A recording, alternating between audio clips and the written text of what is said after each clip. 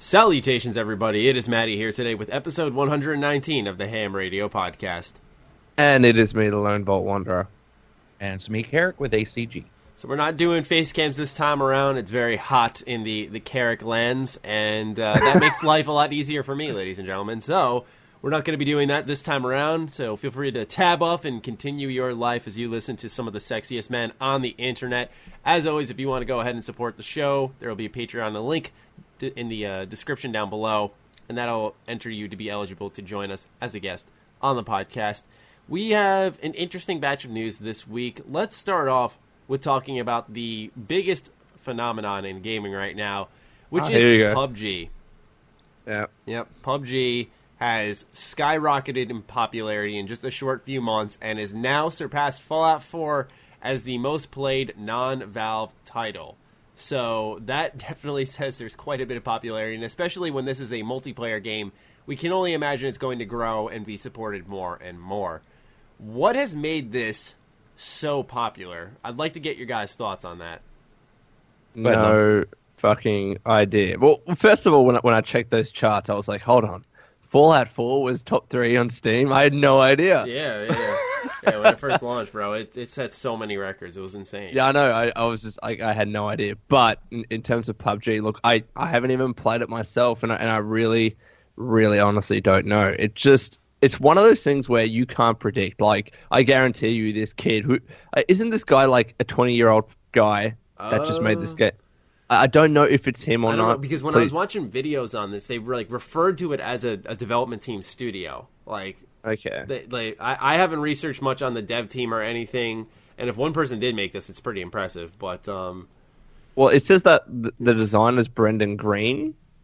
Anyways, right? But it seems to be like a small-ish team, and I guarantee you that this team, whatever size they were, had no idea that this game would have blown up like it did. And as I'm sure most creators of games, especially like on mobile, that didn't realize that this game would be such a huge success. You can't predict this shit. You really can't. Can't. Carrick, have you played PUBG?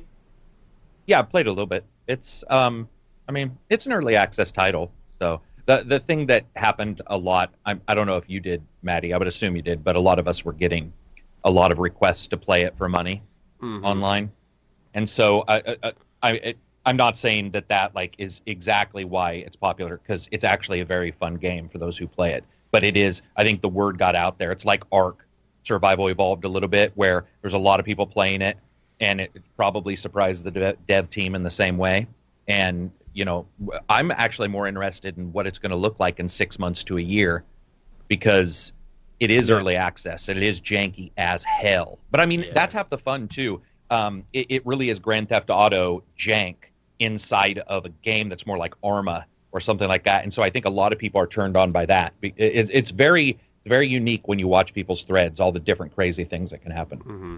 That's the thing that I think started to propel it, is that, you never know what's going to happen each match. My biggest complaint, it's not like I'm looking for a shooter fest. There's so many games like that. It's just that I find it kind of easy to succeed in the initial beginning parts, because if you drop down in an area that's pretty low-key, you're going to survive at least half the game if you have a brain, I've noticed. It's easy to get into that, 30 remaining without shooting a bullet and just collecting the whole time. And so I think I watched a video. He'll be joining us hopefully on the podcast at some point down the line. Downward Thrust, I think his name was. He made a video about PUBG's popularity, and I think he made a good point that it was a lot about the YouTube and Twitch sphere, where we saw how it became the perfect streaming game, because in the beginning, when you're just collecting stuff, it's a good time to interact with the audience. Then there's those moments of intensity, there's those moments of betrayal, just a lot of random things can happen in a given match, and it's just that ideal game to kind of keep running for a couple of hours while you talk with the chat. So I think, a lot of it did have to do with the YouTube and Twitch thing. But also I think it's just getting crazy support, because, you got the devs willing to pay YouTubers. YouTubers are enjoying it. Twitch streamers are enjoying it. A community of gamers is enjoying it. And so now you'll see, the YouTubers creating content and getting paid for it. So you just see more and more of PUBG everywhere you go. So kind of like a perfect storm, isn't it? yeah, right. So it's like everyone's making money. Everyone likes the game. Nah, I shouldn't say everyone, but most people are enjoying the game. So yeah, it's really just working out for everyone. I think that's the other thing. Yeah, it's probably just a combination of all of those things. I mean, fundamentally, whether some people don't like the game looks like it is fun to play and has a very interesting mechanic in that, you chucked into this world and, whoever survives is the winner. Like, I can't really recall a popular shooter game, whether first or third person, that did that, in the exact same kind of way. You can see the DNA from a lot of other games. Like I have about 12-ish, 13 hours in the game right now. And like one thing that really initially turned me off, I'm starting to come around the corner on it now, but I was like, this kind of reminds me of another H1Z1, another DayZ, where, you're popped into this world. Your biggest enemy, your biggest threat is dynamically bumping into another player and like what you do in that point in time. Where, PUBG shares a similarity in that way, except I think, and correct me if I'm wrong, I think sometimes in like DayZ or H1Z1, didn't like players help each other out? Like you didn't always have to kill each other because you wanted to survive against the zombies too. But I haven't played you've much had of either. other people help each other in PUBG too. Like, yeah, but like you're there on are the teams team that are formed. Yeah, but I'm saying if you bump into another player that's not on your team, like it's all bets are off. I'm talking about if you're running like a solo queue and you bump into someone. That's what I meant. Yeah. But even then, I believe, and again, I have no idea, but if you're playing a solo game in PUBG, some people will kind of team together to survive to the end. And then they'll like fist fight or something to see who's the best. Well, that's the thing. There's no way, man. I don't think. I wonder if that's ever happened where like opposing teams have teamed up. I can't imagine. So it just doesn't benefit you really. But I guarantee you, for the fun, someone's done. Yeah, but anyway, for the fun. But like if you're trying to win, oh man. Yeah, but no, I think again, combination of all those things, a game with a unique concept that's fun to play. They've utilized the YouTube and Twitch streamer strategy pretty well. And it's one of those games, like you were touching on before, Matty, that's, some games are just not easy to stream, especially single-player games where the streamer actually wants to listen to what's happening and look at the story and read stuff, and it doesn't translate well to a stream audience when you have to constantly keep an eye on, your chat and people asking you questions and stuff like that. But with just like a random mundane shooter that you can keep an eye on with, keep a close eye on, and your other eye can look at your chat, then it's really easy to stream that. And people enjoy it in the stream because they don't always have to look at what's going on. They can go take a pee break, come back and see, all right, so what happened? Is he still alive? Yeah. And then they'll move on. It's not like a single-player game where if you miss 5 minutes, you're like, well, I'm out of the loop now. Yeah, I think it's a good time. I think, like Carrick said, it's very janky. And that it's an early access title. It's early access, unsurprisingly so. That's the other thing, though. A lot of people are getting on board with this, and it's early access. I mean, you got to wonder, like, what kind of effect is this going to have on the industry as a whole? There's no way big developers and publishers are not taking notice of this, right? There's got to be some PUBG copycats in the works already. I swear someone said, was it Ubisoft or something? Said that with the Division they were going to do it? I can't remember. Carrick, maybe you know. Ubisoft kind of had that with Ubisoft, the Dark Zone. No, Ubisoft did. They actually did directly state pretty much that they had seen the success and that they were looking. Yeah, here we go. Ubisoft interested in adding Player Unknown Battlegrounds like modes into their games. Yeah, which would be fine because that's one of the actual issues in the multiplayer for the Division. If you had the Division set up to where they did something in the fiction where it sort of tightened your group up as the time went down, because I think that's really the juice that gets Battlegrounds working, is the forced collection of people into specific areas. And it's a little different than H1Z1 and stuff like that, where you can run around, collect shit for hours in some of those games. So I would love to see that in Division, because I actually enjoyed a lot of the different elements of Division, but I wasn't a big fan of their multiplayer. Yeah, I agree, because I think that the best part of the game very well could have been the multiplayer aspect. Could have been, yeah. So much potential. I like the Division a lot, so I hope they do consider that. That would be cool. So I guess if Ubisoft's taking note, then you got to wonder, I mean, this could be a new kind of wave in multiplayer gaming where, you expect all those types of modes like free-for-all and all this shit, but now are they going to start creating like Battle Royale maps, we'll call them, because that's kind of what PUBG is. They call it like the ultimate life or death Battle Royale. This is competitions where the industry works. Someone does something successful. Like, look what happened with Call of Duty Modern Warfare. They do that right. Everyone wants to copy them. Mm-hmm. You got to wonder, though. I mean, with more money at their disposal, could there just be a replacement on the way? Or, you can't really sub out the original. I'm just kind of brainstorming here. No, like, I think PUBG, like, being the original, the one that started it and has a huge, like, stupidly high player base that keeps increasing each day, I reckon it's going to be around for a very long time, especially when it is finally, quote unquote released, even though it technically is. And I just don't think anyone can really topple it. And I was thinking, well, would Activision do something like that with Call of Duty? But Call of Duty's gone in a completely different route. Maybe one of their modes could be something similar to this. But I've talked about how Call of Duty needs to fucking reduce the number of modes that they have to stop, just saturating the player base. But anyway. You know what would be really good for that is Battlefield. Yes. That would be drop them in great. one of the biggest maps. Because it's got similar mechanics where you got to compensate for bullet drop, put out a bunch of weapons and stuff, like start you off with like one of the knives that you can pick from in Battlefield 1 we'll use as an example. I think that would be really, really good. Oh, man. Oh, that would fit so fucking well. I mean... Should get onto it. Yeah, let me just go ahead and do that. Mm-hmm. So, yeah, PUBG, really popular game. Any closing thoughts on that? I'll play it eventually, but... It'll be a good I don't know, collab man. mode game. It would be a good collab mode game, but in terms of playing on my own time, I'm solely sticking to single player. So yeah, absolutely. I think I'm one just other done. thing is that I want to add on is it kind of like last summer with Pokemon Go, where like everyone was kind of playing this big game together, and it kind of reminds you of just the fun of gaming. I think the same could be said for PUBG. There's really no progression. You get battle points at the end of matches. You can unlock these crates, and they're just all cosmetic shit. It's really nothing crazy, I think. Correct me if I'm wrong, ladies and gentlemen. But yeah, I think that's the other thing, is that it's just a fun game. There's no story. Yeah. There's no lore. It's just you're dropped off a plane, go fucking survive. And it's just easy to pick up, easy to understand, but there's a lot of layers to it. No, exactly. And I just checked now. I think 270,000 are playing the fucking game now, right? Yeah. Its peak today was 5. Holy shit!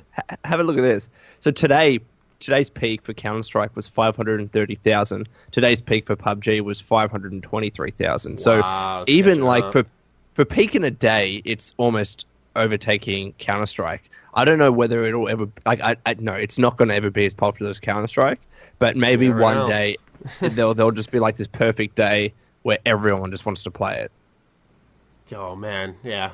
I mean, it's got to surpass that number at some point in time. Will it consistently be there? That's my other question. I think it depends on the post-launch support. If they keep rolling out, like they just rolled out a substantial update that had first-person gameplay, or servers rather. They had a new weapon, which I think was like a M21 EBR, M14 EBR, one of the two.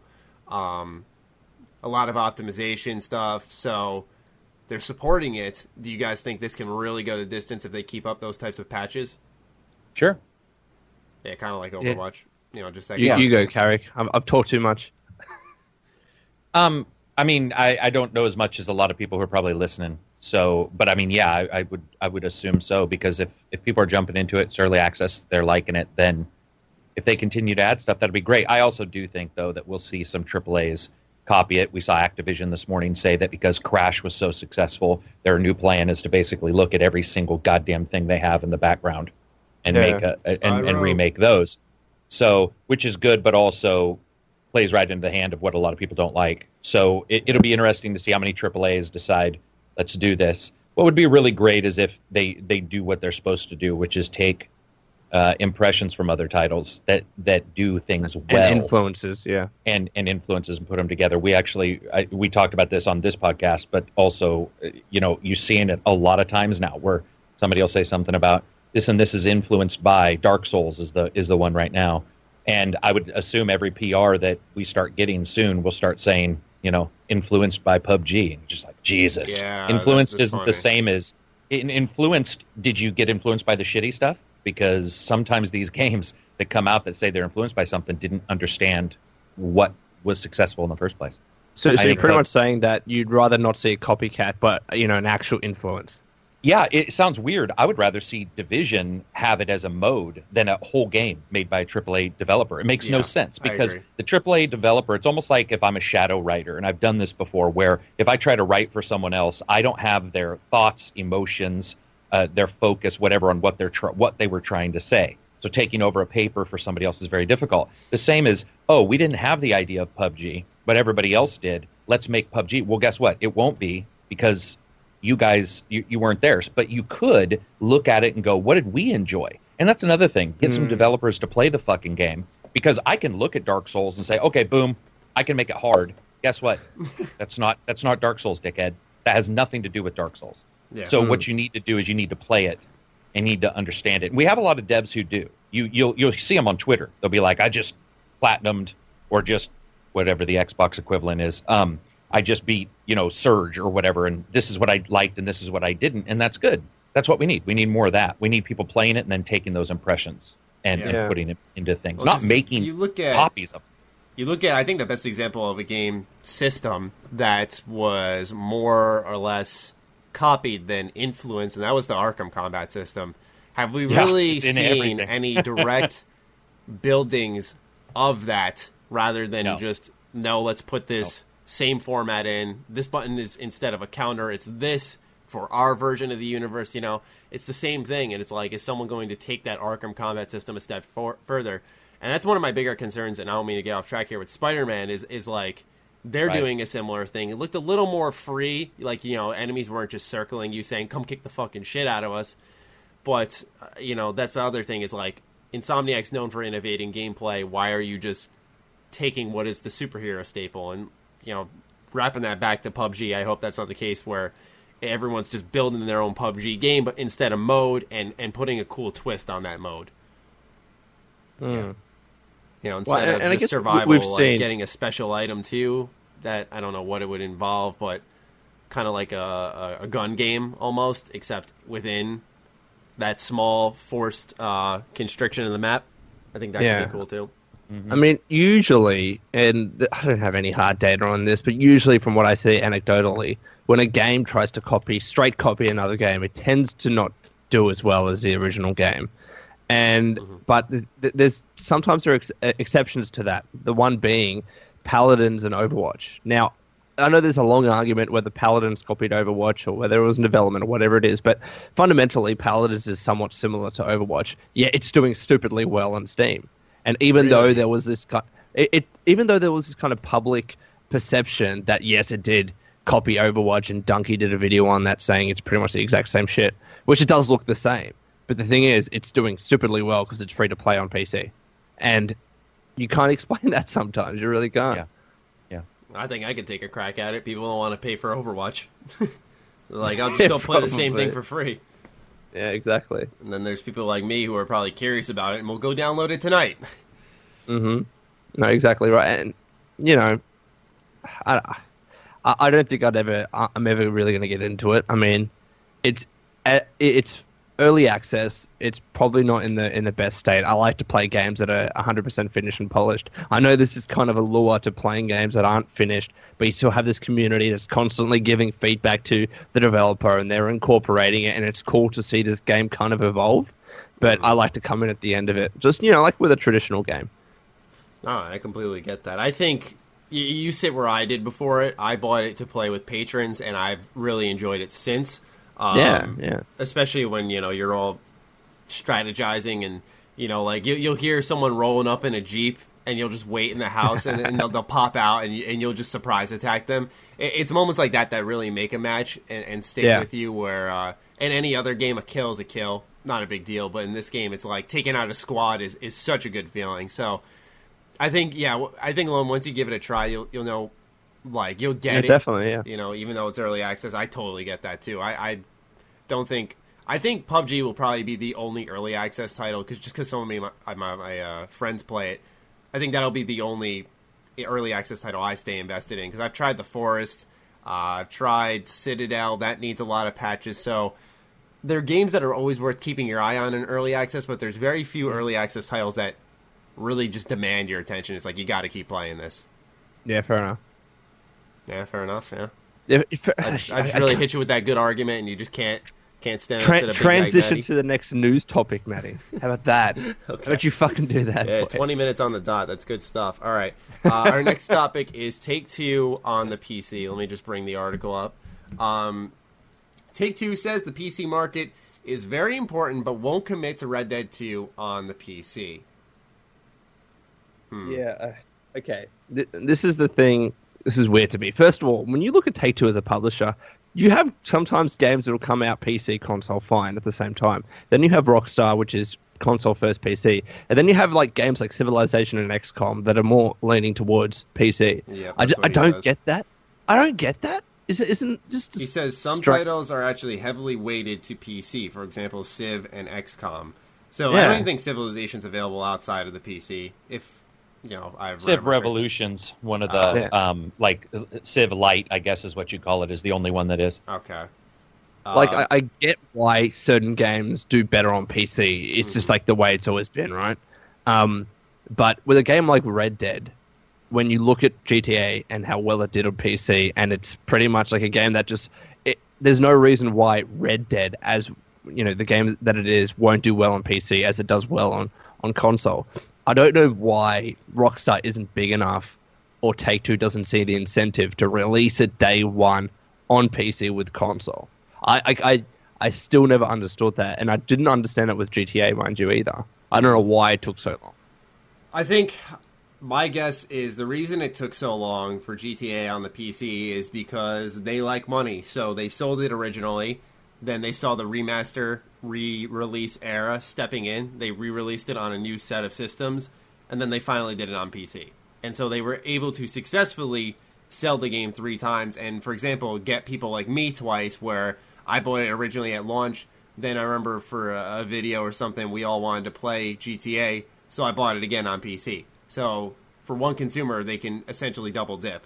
And I'm not saying everyone has a gaming PC and the original one, but I'm sure a lot of people went straight from the original version and then went back again on the re-release version on consoles. I'd say a lot of people did that. So they were just able to double their money. And I think that's why they're holding off on Red Dead. They're like, why don't we release it now on the consoles? And maybe they won't release it 3 times. I don't know if there'll be another, like, what was it called? Like a half step forward for a system, and they'll just release it on that. And then they'll release it again on the PC. I don't know if they'll do that, but I can imagine they're just going to split them up just so that they can sell the game twice and get more money from solo consumers. Yeah. I guess I don't know, man. I'm not justifying it. I No, I know yeah. you're not justifying it, and I'm not like it is shitty for people that are on PC, but I guess the only reason, maybe one of the reasons why I see this happening is because Red Dead was never released on the PC. So Yeah, maybe I guess. they're waiting until they can remaster Red Dead on PC, and then they'll Yeah. release Red Dead 2. I was gonna say, yeah, like I think a lot of people would really get on that. Not that they aren't now, but I think a lot of people who are on PC would be like, "Yo, I'm gonna play Red Dead 2 so much." And if they like announced that it's coming to PC and they said, "Also, we're releasing now the Red Dead 1 on PC," I think that would be huge. On the side of them saying like some titles are heavily weighted for PC, I do get what they mean about Civ and XCOM, because I know XCOM can play on consoles. In fact, the first time I ever played the series, it was the first strategy game I ever liked a lot, and or at least that came to mind that I liked a lot. And I think it can play well on console, but for example, with XCOM, when you're customizing, your squad, you're typing up their bios, you're trying to get that precise tile that you want to pick. Same thing with Civ. It just works better on a mouse and keyboard and plays better on a computer. But he says, he being Karl Slatoff, who's president of Take-Two, the great news is that the PC market is vibrant for us. It's a great market for us. It's a big market. It's a core market in consumers that are highly engaged. It's a predominantly digital market, which also removes friction in terms of ongoing engagement with the consumer. So for us, the PC market as a company is very important and very exciting, and something we do focus on. What do you reckon, Carrie? I mean, I would assume some of it also has to do with the fact that so many developers are really afraid of data mining now. And so maybe they're You reckon nervous that's it? I know that's it for some devs. I mean, there's actually a dev blog where they were talking about like what scares developers or what at least causes developers some concern as we move forward, and publishers, and data mining was actually on the list in the top 10, I think. But it was on the list. One of the reasons is because you can find a lot of information, and it's like, do you find information that maybe indicates something that somebody can get pissed about? And we're in a let's get pissed about everything culture right now. And so it's like, if something weird in some data mine somewhere says future DLC, and somebody's going to be like, they already had DLC, screw them, because we have those people who get mad about that. We have, and it's just one little thing that's in there. We also know that the Red Dead that people play on consoles barely works, and their description of the PC development kit getting it onto the consoles was crazy, and they were talking about like it is Red Dead is just barely held on, and then you had the insider who had the Reddit account, which was verified, and he was talking all about the behind the scenes for Red Dead in particular being really, really messy. And I think there's all those. Then I think Rockstar has shown that they don't understand the mod community because they tried to shut down OpenIV or VI, whatever the fuck that's called. They tried to shut down modding. They've done all these different things. And I think that they show that they don't really understand PC gamers incredibly well. They know what's popular. They do. And that's what he said. Like, hey, yeah, we know it's popular. Well, so does any jackass who can look up how many titles you sold. But it seems like they have a miscommunication about what they're trying to do and what they want to deliver to people on the PC. Because let's all remember something. The console versions pretty much worked when they were released. GTA on the PC when it first released was a fucking nightmare. True. And I think that also goes to show that maybe they're a little bit gun shy as well. And smartly, by the way. Like, we don't want to say anything until we know. Because if the rumor's true, and if that person was legitimate, like they apparently were about Red Dead, then you have GTA coming after, and it really does show that there are problems until they get it patched up. Maybe Rockstar's like, we're not going to say anything until we can look at the behind the scenes and go, okay, this is it. This is sort of what we want to deliver to people. I mean, it's all over the place with them. Like, even what Maddie read sounded odd. It's like, we understand this, we understand that, we get this, we get that. It's like, well, no, everybody does. Mm-hmm. It sounded like a roundabout way, like when you say, why was the head coach fired? And they're like, well, we just want to move forward. There was nothing wrong with what he did, but he's not here right now, which indicates there was. Yeah. It's like, and I also have to say the other thing, let's be honest, the entire discussion is really a digital version of telling a girl that, you'll call her if you get a chance. Because that's really what he's doing. He's just got his options open. He's like, oh, no, we're looking. Sure. I mean, everybody's looking. Like, they just don't want to put their foot down and say, we're for sure doing it. Yeah. And I think it would also place that expectation that it's got to be there at launch. And if it's not there at launch, exactly, then it ends up either being A, rushed and really buggy, right, or B, we have a GTA 5 PC launch, which was delayed and still not that good until it was patched. Or C, they take their time, they don't say a word, and when it's well and ready, they announce then they release it. I think that's also smarter too, because they're known to not be the funnest to work with, and with their writer leaving and all that kind of stuff, the big hubbub that happened at the end of Red Dead was crazy. And so if that kind of stuff happens, maybe they just want to hold back and be like, okay, we just don't want to say we're working on all these things right now. We sort of just want to concentrate on one thing, because it is weird when you get that question. If you say it's not going to be on PC, then it's not on PC, right? Then you can't talk about performance. It's just not. It's not there.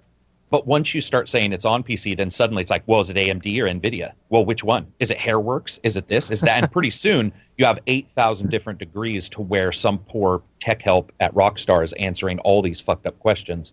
Yeah. And I think sometimes it's resources. They're like, we don't want to do that. Sure, it's being worked on. We just don't want to talk about it right now because we don't want all these questions until we have legitimate performance answers and legitimate answers just overall. Yeah, I think it's smart. It sucks, but it's smart. It's just intriguing to me because, like I've always said, if a publisher really wanted to do something like release a game on PC at the same time as consoles, they'll do it. Like if they really wanted to do it, they'll do it day one. I'm not saying it'll be perfect, but it'll happen at least. What my question is that when you look at every other major AAA game publisher and you look at the games that they release, they're always released, in most cases, console and PC at the exact same time on the same day. Maybe there's like 1 or 2 weeks difference in some cases. It's like their businesses are entirely premised on the fact that whatever major release that they do, they always release it on all platforms. Yet Rockstar and Take-Two don't operate in that way, and that's my question, right? I mean, what I don't understand is when, for example, GTA was such a big success on PC, which was several years before we heard anything about Red Dead. At that stage, why didn't they say, let's restructure our business, hire more staff, maybe get on a third-party developer, and start trying to release games on the same day on PC? You know, I think you just sort of answered it. One of the things is hire more staff. The honest truth is they're known to be penny pinchers unless it's the top three guys who are in their yachts. So it's like, you know, they're calling in and saying, can you do some more shit? You can't go home. I mean, they're notorious for crunch. Let's be honest. I mean, I think we would all agree that of all the companies out there that's notorious for insane crunch, as in above most, it's them. And that's in a world where crunch is normal. So maybe they're just like, we want to get the most out of people. And by doing that, it's not hiring 2 people. It's making one person work twice. Isn't Crytek pretty bad, too? Sounds horrible. Yeah, Crytek at that whatever happened to them, yeah. They announced a new game, and I didn't even fucking know that. Did you guys know? Yeah, Crytek sort of has the issue like Epic does, where they're known for 2 things. They're known for a game or 2, but they're also known for their engine. And so they had a split where like that engine was sold, Star Citizen used it for a while, and all these different things happened. And so, but they were known. Yeah, they were known for crunch. I just think also it's money for any other company but these guys. If it was any other company and you guys were like, why are they not doing it? I'd say resource-wise, they looked at it and said it doesn't make financial sense. And you and I just don't have the numbers, right? That's normal. These guys are swimming in cash. They're swimming in unbelievable amounts of loot. So unless they're true penny pinchers where they want to hold on to every single cent, which they could be, that would be money-based. But then you have to look at the things that aren't money-based. For them, I think it makes more sense to look at things that aren't money-based. And I think you start looking at, like, how is online working for them for GTA 5? I'm going to be honest. I mean, it makes a little sense to say, hey, you know what? Let's test out on the consoles how the brand new fucking, you know, I don't know what you call it, gold mining cards work in Red Dead multiplayer instead of shark cards and see how they work before we move to the PC version. And we stop people from buying 10,000 versions of the same game. I mean, there's more copies of that game than there are available systems to play it on. Yeah, it's ridiculous.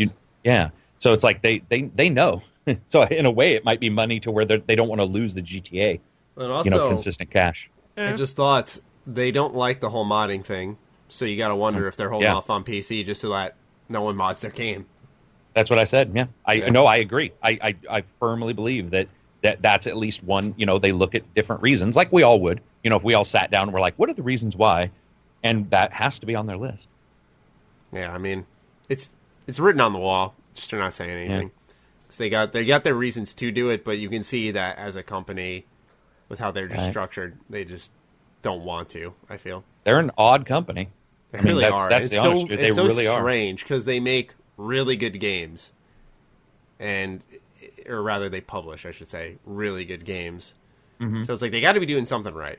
Or they just have a lot of money and are able to allocate so much of it to make the good game, right? Right. When we were talking about Crytek, it reminded me of Rise. Does anyone remember that? Was that remember it? I love that game. Yeah, I was going to say. Yeah, the Roman soldier. Yeah. Rise, I think it was called Son of Rome or Son something of Rome. Like that. Yeah. Launch title for the Xbox One. That was my favorite one. That shit was so good. I think I like that more. I still play the multiplayer. Oh, my God. Yeah, that's wild. We just played it this last weekend. Actually, we played it. There's also they added a bunch of content for the single player, and you can now go into the Coliseum multiplayer and play bots. So like you can play over and over and over again if you like that stuff, you know. But it is that's the only game I know of Crytek. Yeah, since I played that game 3 times over. I said, I like that shit more than Crysis, and I know that's an unpopular opinion, but that game was. Damn. I know it wasn't a. There was something about it that was really fun. Yeah, objectively, like the way it was structured, its story, its gameplay mechanics, it really wasn't a good game. But it's just, I think it was its setting and how it really got the atmosphere going that kind of sold me on it. I mean, here's the thing, though, Maddie. Anytime anybody ever says that to you, then just say, look at PUBG. PUBG is technically poor, but but it's fun, and so people buy it. I play Rise because I find it fun, and you don't. Like that's yeah, but it's like, oh really my is. god, nowadays people don't just get that it's just fun or not fun. It's like Fun you is gotta a get huge factor, man. I know, but it's like, oh yeah, that's in every Gotta one get of your into the reviews. minutia. Fun factor. Yeah. I might start fucking doing that because, you'll have to like break it down piece by piece like a fucking critical essay for school or something like that.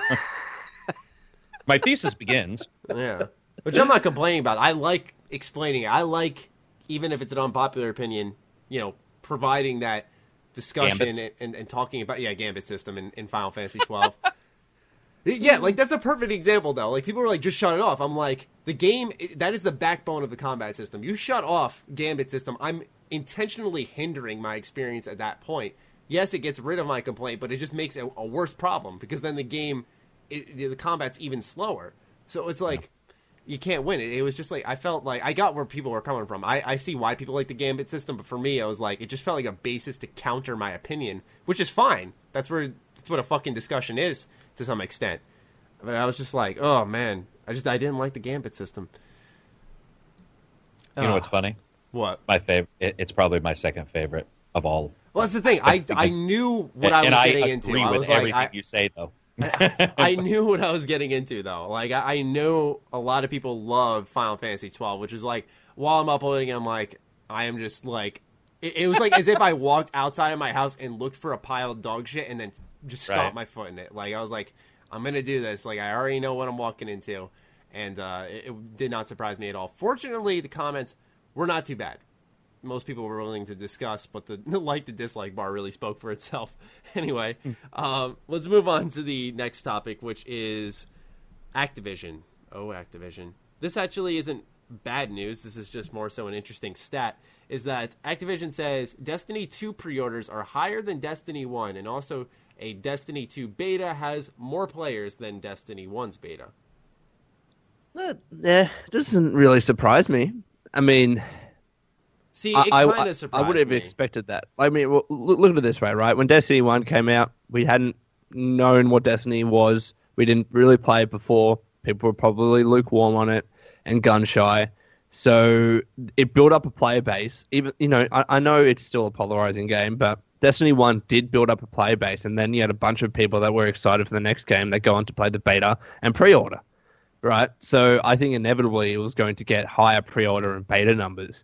But whether those are significantly higher, who knows? I think for a lot of people, there was a little bit of surprise purely by the fact that you were talking about the Xbox 360 and PS3 at the end of their era. So you had a larger, base of people playing the beta, and to see the numbers be higher was sort of shocking to me, especially without the PC to back it up. So you have far less systems out there. You have far more people playing the beta, which was, to me, a little bit of a surprise. You potentially have more people out there because there are more consoles. I mean, at the end of Xbox 360 and PC's player base, life cycle, there were a lot of consoles out there, agreed, but also a bunch of those consoles were bought 6-7 years ago by people that probably don't play it anymore. Like the numbers that I'm really interested to see. Xbox One's out now. I would have to say that's pretty. I guess I would say a little bit odd reasoning, because you're also talking about times when companies were selling far more games to those people. So obviously they were playing them. So I don't know why we would say Destiny wasn't getting played. No, I guess my I guess just random question. I wasn't really making a statement. It was just saying that I would have loved to have seen how many active console players there were at that time versus how many active console players there are today. You know what I mean? Like... Yeah, but I mean, the active console players at that exact time were buying other AAA titles at the largest numbers ever. So obviously, a lot. I mean, if they were, so like an Activision game, let's say another one, a Call of Duty or something, is still selling, bajillions. You can assume that some are gone. People have moved to PC, I think, which might be what you're saying, or are getting ready to jump. But we see evidence that people were still playing them by the sales of some of those games at the end, which were, and especially when Destiny came out, which was crazy. I mean, I get what you're saying, because we know people who at the end weren't playing their 360s and PS3. And I get why you're not surprised. It's just for me, I was just surprised because I also wasn't super impressed by this beta. So it was like, instead of having no idea and then being somewhat impressed and sort of seeing the game and, Dinklage and his hilarious voiceover, you jump into this where we know what to expect and it still had more. I guess that's what I mean. It's like, damn. I guess what surprised me was we look at the stats that were coming out at the end of last year. We saw how like Watch Dogs 2 underperformed, Dishonored 2 underperformed, like all these sequels underperformed, and it kind of set a trend where a lot of sequels were underperforming. I was thinking, seeing that for Destiny 2 was pretty surprising to me. Yeah, but especially the pre-order side. It's less of the beta; it's more of the pre-order. Look, I think people underestimate how well Bungie did to win back players with Destiny 1 DLC. Like, I hear it on so many different occasions how much better Destiny 1 is now because of the DLC. And because of that, I guarantee you that more people have pre-ordered Destiny 2 and played the beta more so than they would have done if they hadn't done a good job in the end of the life cycle of Destiny, right? So I'll say that. Also as well, even though the beta might have been subpar to some people, the fact is that people played the beta in the first place, and they'll count those numbers in terms of how many people actually played the beta. So it could have been shit completely from the get-go, but something drew those players to the beta in the first place. And I think because they're doing a better job marketing the damn game and saying the exact right things that they need to, like we're focusing on story, etc. Yeah, I mean, I agree. Yeah, I totally get what you're saying, and I'd be a fool to say, like, well, that's bullshit, because, like, for example, I loved the Battleborn at launch, but it's such a better game now, and I know it hasn't really brought back its player base, but I totally see what Destiny fans are saying, where, like, yeah, one's probably, I can't speak for it because I've never played all the DLC, but I'm sure one is a better game now. But we got to get really, really technical here, and this will lead to a really interesting discussion. Is there any game, and I'm sure you guys will name one right off the bat, that had DLC added like this and made it a worse game? I'm sure it's happened. I'm not saying it hasn't. It's just, I'm sure it has happened too, and I'm trying to think. Right? It's like most of the times we hear DLC is the hot fix that brings in the changes you've been looking for that game, especially with multiplayer. But is there any like game where you paid for the DLC and it's like, wow, they made this game fucking worse?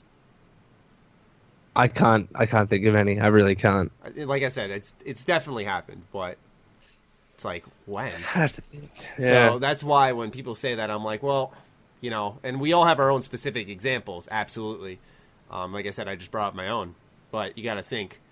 Most of the time, it's easier to, and I shouldn't undermine the hard work of game developers, but it definitely is easier when you're getting that direct feedback to go in and fix what fans are asking for at a later stage after the game is out. Yeah, or I should say rather, it's hard to fuck that up. No, look, it might be hard to fuck that up because you're getting feedback, especially with Destiny. Once you had a lot of people fall off, they were the hardcore player base that played for hours on end. They know what they wanted, and they were giving that feedback because they wanted to see changes made by Bungie. And Bungie was like, all right, well, we're going to do that. And then it started to win more players back. I mean, I think some people underestimate actually how many people love Destiny and how many more people jump back on board. And that's why I'm not surprised that Destiny 2 has more pre-orders, especially when you consider Destiny 1. It was a new IP. People, weren't really sure what it was going to be about and stuff like that. And again, I think the marketing that they're doing for this game has been much better than Destiny 1. Absolutely. Much better. Yeah, I mean, yeah, I'd say so. But like Carrick said, the beta just did not do it for me. But again, the beta was bad, but the point is people went to the beta and played it in the first place. So even if they said at that stage, well, this is shit, I'm not playing it anymore and I'm not buying this game, people still played the beta. So when Activision says more people are playing the beta, there's something to that. There's something that drew them to that beta in the first place. You gotta wonder, though, is there a connection between the beta players and the pre-orders, or are more pre-orders than Destiny 1 happening because Destiny 1 players already know what they're getting into? Possibly. There could be so many reasons behind that. I mean, I guarantee you that there would have been more people pre-ordering the game because of the beta, even though some people were disappointed. There could have been some people that wanted to see certain things done to Destiny 1 after launch, and maybe they never pre-ordered. This is the thing that I wanted to bring up, and I'm glad I remembered it.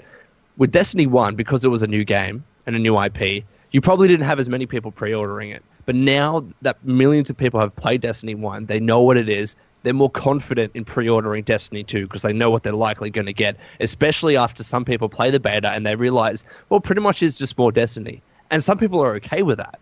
And then they'll go pre-order Destiny 2 because they know what they're getting into. Okay. Yeah. No, that makes sense.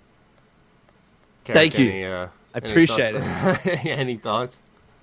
No, I mean, if they can pre-order on PC as well, that's another reason to not be surprised, because you have a massive contingent of people who can now need that get the game beta on PC that couldn't get it. And but no, I'm still. I mean, regardless of all that, makes sense. But I'm just legitimately surprised. Maybe not necessarily who played the beta or anything, but just the pre-orders, and not because I didn't like the beta. That means nothing because it's a beta. Like, you have no clue what that fucking means in the end. But just overall, I think it's cool. I mean, I think it's cool if it's going to be good. Like, what would suck is if blah blah blah all these people, and then it's like, 2 weeks after release, you have that upswell of just horrible discontent. I hope that we always get some. I'm just a big title like this. I don't want to see that company have that kind of failure a second time. That's hard on people if you're working there.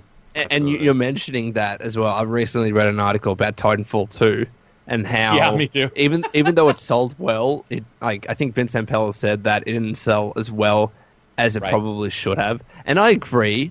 And I do feel bad about Titanfall 2 because it's now on the EA Vault or whatever it is, EA Access. And it just didn't do as well second time around, even though it's fundamentally a better game. And it has a really solid single player. And if you read, I'm assuming you did read the quote then, Lone, his passive aggressiveness hasn't stopped, because this is the same guy who was talking about the PR dude and was like, whatever the fuck that means. And once again, what does he say? If you listen, he says, well, that's the quote I'm supposed to say. And you're like, whoa, this guy is sitting on a pile of fucking angst, just rubbing a canker sore in his emotional complex, and he's just ready to snap. He's like, and I would be too. Imagine if you had the best race car or whatever, and the only reason you couldn't do it is because some damn sponsor was like, no, you need to change the color of the A and our name, something that just made no sense. And that's the way I'm sure those guys feel, because it was better in every way, I would assume. I mean, I don't know of any way Titanfall 2 was not better than Titanfall 1. Yeah, maybe except just for the its release release window. Exactly. Yeah, that's exactly what I thought. It's just so sad, man. It's so fucking sad. And imagine if I was sitting there and we were all talking, we were a band, let's say. We're like, hey, we're going to release our brand new album. We're tight. We're like, this is going to be good. And then the Beatles were like, we're coming back with something, or Rolling Stones. And you're like, fuck. I mean, that's really what happened. And their own company did that to them. You can tell if you read that quote, it's got some hilarious, passive aggressiveness to it. Undertones to it, yeah. Yeah, it does. All right. Well, that'll wrap up that little section there. Let's talk about some Evil Within 2. There was a huge info dump on basically all of its customization options and RPG elements. So I'm just going to read the entire shindig here that Carrick provided me. And this is a lot, ladies and gentlemen, so bear with me if I stutter a couple of times. Customization. Customizing Sebastian and your gear will now have separate systems. Green gel is still used to upgrade Sebastian, but weapons will now be upgraded with weapon parts. Customization for Sebastian can be broken down into 5 categories: health, stealth, combat, recovery, and athleticism. Upgrades within these skill trees are numerous, but include recovering more health from healing items, reducing reticle sway when firing weapons, and the chance to automatically use a medical syringe when taking fatal damage. You'll also be able to unlock special abilities in the Evil Within 2, such as Bullet Cascade, which temporarily increases damage with each shot. These powerful active upgrades will cost a great deal of green gel, however, so you might choose wisely when weighing them up against your passive upgrades. Weapon customization follows the standard route for a survival horror, and you'll be able to tweak your firepower, ammo capacity, reload time, and fire rate, which this was in the first game. However, the Warden crossbow with its variety of useful bolts, can be tweaked to change the parameters on the bolts themselves depending on what kind of bolt effect you favor. Elsewhere, there's a new focus on crafting ammunition and healing supplies in The Evil Within 2. Our crafting systems let you craft ammunition for the weapons you like, said Johannes. You don't have to rely solely on what you can scrounge up in the world. Again, it's the emphasis on letting people play how they want to play, but it all comes back to how much you can explore and track down the resources you can. Now, I want to just offer a quick comment that I kind of don't like him saying that it's not about what you scrounge up in the world, because I think that's what makes survival horror really good. More on that later. This means resource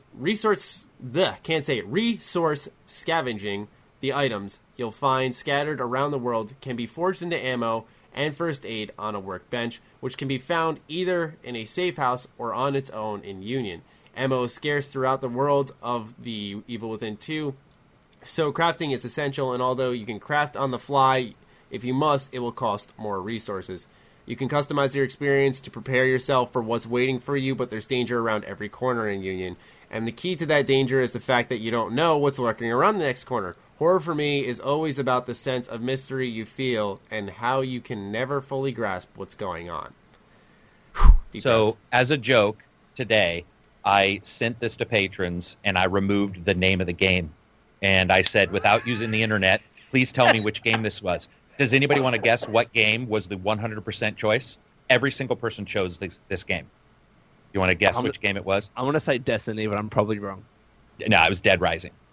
And it literally is, when you take it away and start looking at how the upgrades work, the instant healing that you can possibly do, the way that they talked about opening up the world, I said, I want to know, and every single person was like, "Oh, that's Dead Rising, right? That's Dead Rising 4." A lot of them hadn't played it, so they weren't, exactly 100% up on everything. But I agree with Maddie, and that's why I wanted to talk about it. To me, when somebody says, the possibility of an instant heal and stuff like that, I got to tell you guys that the most poignant and just really awesome parts of most horror games to me are those moments when I have to choose to look at something else other than the game world, whether it's my inventory to heal myself or whether it's I have to pause to do so. Having a system like that, the possible automatic stuff, all of this crafting, it removes a great deal of what I felt people liked about Evil Within. And that's what I'm worried about. Okay, interesting. Well, I get what they're doing, where they're trying to expand on one of the cooler mechanics I felt was in the first Evil Within, which was, I think, and I haven't played it since the launch month, but I think if you burn the bodies, they wouldn't come back and they'd drop green gel, but you'd have a limited amount of matches, so that green gel wasn't just something you got off of every body. And I'm just, like I said, going off of memory. And so I get that the upgrade system, I thought, was a welcome surprise, getting that extra health. It made that small difference as the game progressed, but overall you were never this ultimate badass. And I don't think that'll happen in this game. I think it'll still be a tough game. But here's the thing, is what I'm seeing is them try to be openly accessible with a series that, I mean, it's not really supposed to be accessible, is it, right? Correct. Survival horror is supposed to be pretty niche, and if you're choosing to make a series survival horror, you should stick to it, or else you will end up like Resident Evil 4 to 5 and 6, and then you'll see it go back to roots with 7. And so I get what they're doing, where, you had weapon upgrades in the first one, and so they're like, well, let's add crafting. And it's like, okay, I doubt that they're going to give me like 40 different things to craft with, and it's going to be easy. But when they said you're not going to really rely on what's around the world as much, that's when I found a bit of concern, because, like I said, that's my favorite thing about survival horror. And I think that's a sentiment that's shared, is the idea of really counting on everything you have in the area, like scouring it 2 times over, making sure everything's in your inventory before you move on, because those extra 2 bullets could be what make or break, what's about to happen in the next room. And when you add a crafting system, I can scour that room, then craft. So, I mean, I don't think it's all gloom and doom. I just think that there is the potential for the series to lose some of its identity with these changes. I'm trying to think. Didn't Resident Evil 7 have a crafting system? Yes, because I remember upgrading my weapons, I think. Yeah. And I The bird It had remember the coins. It had the coins in the bird cage. in the bird cages. Yeah. And also as well, I think, is when you picked up like herbs and a different ingredient, you can make health, and sometimes you could find health on its own. But it's kind of different where, in terms of crafting, the only way you can get an item is by crafting, versus you can use crafting to help you get more of an item that you can already find as you explore, right? Yeah. So it's got to find a good balance between that. Exactly, yeah. And that's a very good example of Resident Evil. You could take the green and red herb, you combine it, you get like a full bar of health if you use it. Exactly. And so that in that case, that's awesome then.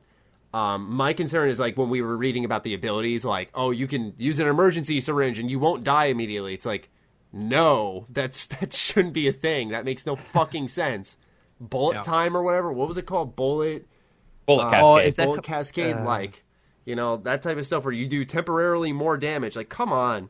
You know, I mean, because here's what happens is no matter how much QA you do, someone's going to find a way to exploit that pretty easily. And a boss that is supposed to be really impactful and difficult and the big challenge, you'll straight fucking cheese through. Because... Okay, I have a question then.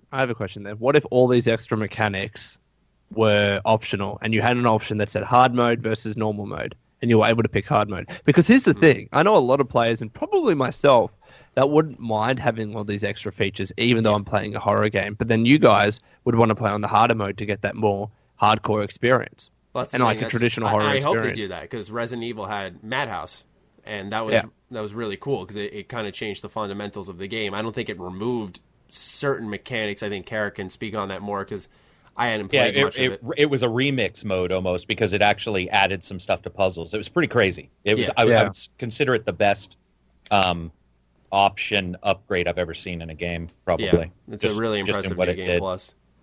But no, I would agree. I mean, I don't think it's necessarily bad or good. They haven't shown that there was enough issues with Evil Within 1 that I would have liked to have seen them learn and then move into 2 with the improvements from 1. And then some of the stuff they're changing, that won't actually be possible because certain things will change as well. And I don't necessarily know if they're capable or if what they want to do is actually necessarily, I guess, the reason why a lot of people played the Evil Within. Because when I talk to people and they say they played the Evil Within, the reasons why they played wasn't this at all. Mm-hmm. Then you get the people who, like my friends, would say, oh, great, I can jump in here and I can adjust this and change that. I get all that, but that's you. I'm still worried that devs can pull it off at all. And the reason why is because if you look at what they're talking about new gear, they're talking about 5 RPG elements, they're talking about upgrades, and they're talking about weapon customization. So you've got like 5 massive changes to the gameplay state. But I don't know about the team. Maybe they hired some people. I mean, if they hired people who have worked on games like that, then that would make me feel much better, because those people can bring in their experience and say, okay, you know, if you still want it to be scary, you have to do this. But here, you know what I don't want? I don't necessarily want to get hit by a boss and heal myself, I guess. Like those kind of things in a horror game. Well, it's like disengaging. It breaks you away from an experience where you're like, I should be dead, yet I'm not, because video games, right? It's just it'll be interesting though. It could be awesome, right? Yeah, maybe it turns it into the title they wanted. That's the other side of the coin I was going to get to was, you know, they are building the game with these mechanics in mind. My fear with that is, for example, they'll present me a boss and they'll be like, okay, in this boss we're going to expect the user to have the bullet cascade ability, and if they make frequent use of it, this boss will not feel impossible as compared to when you do use it. For example, you use bullet cascade, you can break off pieces of its armor, and after that you can shoot them. That's when it gets a little too I don't know. It gets dicey. Yeah. It does. That gets chopped up. Because then you can have someone who, and I'm speaking hypothetically here, mind you, but you can have someone who might not have that ability. I don't know if it's like a must-have ability or something, but then all of a sudden the game, because you didn't build your character for a specific level just right, the game gets exponentially, unreasonably more difficult. Where, for example, in the Evil Within 1, you got this kind of level playing field where, you know, you can invest in your health, your reload speed, your weapon. You know that no matter how you build your character, you should stand a fighting chance no matter what, as long as you properly scour the area for resources. But when you start adding abilities in and those types of things, it's hard to really interpret what the player is going to have at that point in the game. And that leads to issues where, someone gets unnecessarily stuck on a part that we had this kind of with Doom, where we were like, well, this part was really hard. No, it wasn't. Or this part was really easy. I thought the end dragged. You thought it was just that right length. You said a friend thought it was too short. Oh, right, yeah. So you get that kind of issue. And I hope people don't think, that I think negatively. I'm just nervous. I mean, there's a difference between hating on something and just being nervous for the people who really like the original. God damn it! Stop criticizing things. All right. And I really I want to see those people who liked it, like Maddie. Because remember this, I'm not a big fan of this game at all. And so I'm sort of fighting for the people who probably would want a game I wouldn't necessarily love, and I want them to get the expertise from the devs saying, okay, this and this, sort of like Destiny. Do you change it too much, or do you go with 1.5? To get the people who are like, yep, this is more Destiny. So, and that's always the balance and the worry, especially for a game that hasn't sold too well. I'm not saying Evil Within 1 didn't sell well, but it's not like a big AAA blockbuster game that sold amazingly well that the publisher or the developer can say, well, we're just going to do the exact same. When you have a game that you still want to really try and increase its player base with the next title, there's always a real balance between how much do you change it? Do you keep it more closer towards the original to keep current players happy and have them come to the next game? Mm-hmm. But if you do that, then you might not be changing enough to get new players on board. But if you change it too much, then you disenfranchise old players. I don't think there's ever a right mix. I don't think you can ever do it perfectly. Someone will always complain. Always. Also, it's going to be very weird. A good example of a game that took all of the past experiments and combined them into one and actually turned out really well was Splinter Cell Blacklist. That game, hands down. That game was fantastic. Oh my god, they just mixed everything. The thing that also sounds odd is there's all that, and then the fact that it's one big open world, which just it's really? Because I love. Open world?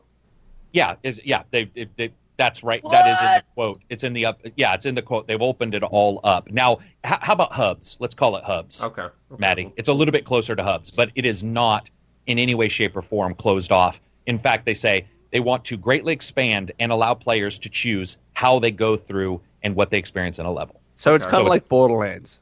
Or maybe even Mass Effect, even though that's going to be a hard comparison for some people to make, but it's a good hub. I mean, how about this? I think the best way is just what Bethesda games published titles have become known for. You got this hub area, and it branches out into a bunch of separate levels. Look at Prey, and it's also, look at Doom, look at Dishonored.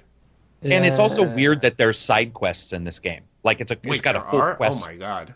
Yeah, there are new ways to replenish supplies by exploring more in the hub world before you go to the next main area. Taking part in side quests, which reward you with supplies and goodies, or using stuff you could use to upgrade instead, craft items for yourself. I like that. I like that. I like that, but I gotta wonder how they plan on, like, how do you plan on balancing that? Is there now an expectation that the player...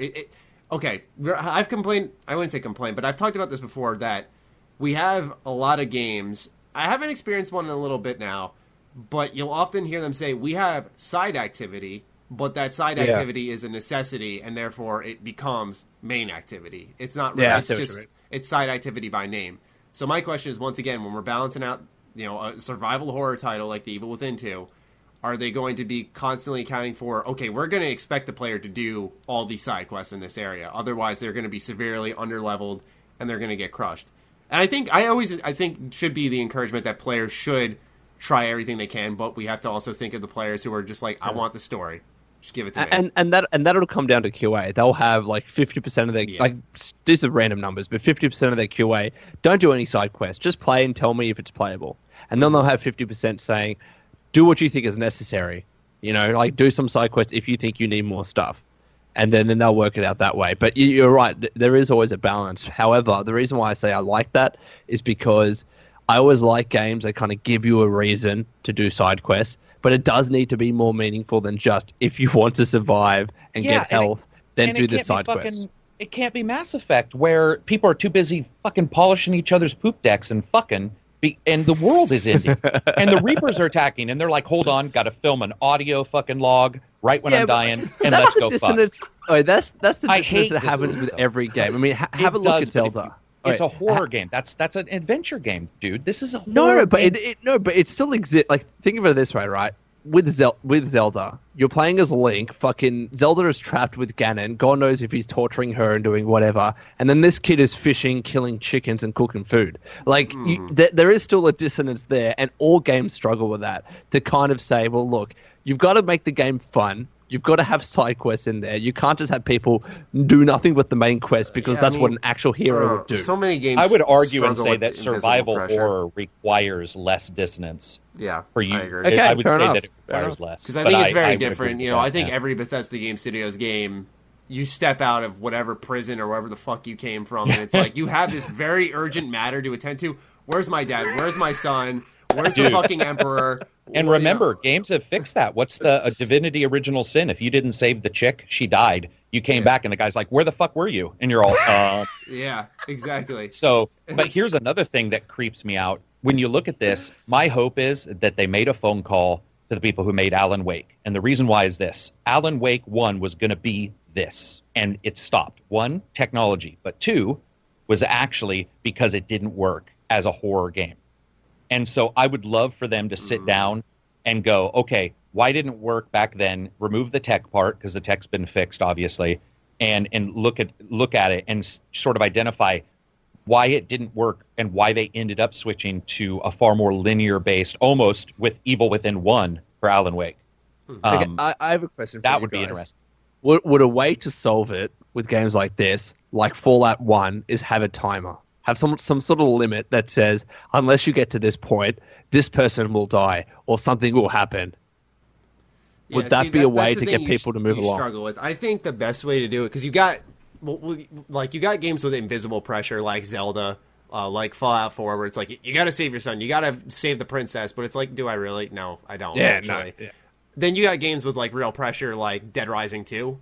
Put a fucking timer on your ass and make you rush through certain things and feel like, oh god, I got to keep going. I can't pause, I can't stop, and that pressure works. But then it feels like limiting to the gamer. It's like, okay, I would explore this house, but like I don't know how much time I have left.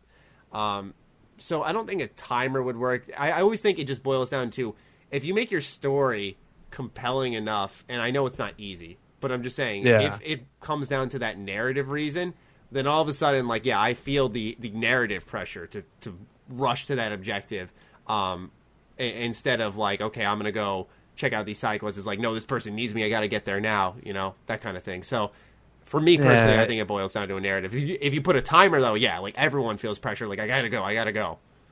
It is just tough. I mean, you can never get this right. Again, if you ever want to have side quests in a game, you have to have something that draws people to the side quest, and that inevitably is going to create some dissonance with the main story. Like, it's one of those things we need to. I think in most cases we have to say, well, look, if they don't do it too bad, let's just accept that it's a video game, and sometimes this happens. Yeah, and that's I think the thing. we're also looking at, there's a push-pull that developers are the first thing they're going to look at, especially because they're adding crafting systems, is do we do the typical or atypical, whatever, finite resources versus infinite respawning enemies? Or do we do finite resources, finite enemies? And if you do that, then your horror's gone. It's gone. It'll be completely gone. But if you do respawning enemies, then you run into the absolute infuriating feeling that most gamers get, where a game says you can explore, but they can't because they're out of resources. Like with Prey? Yeah. The worst thing that came to mind.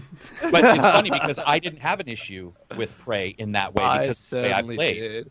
And that's the thing. That is exactly the biggest problem.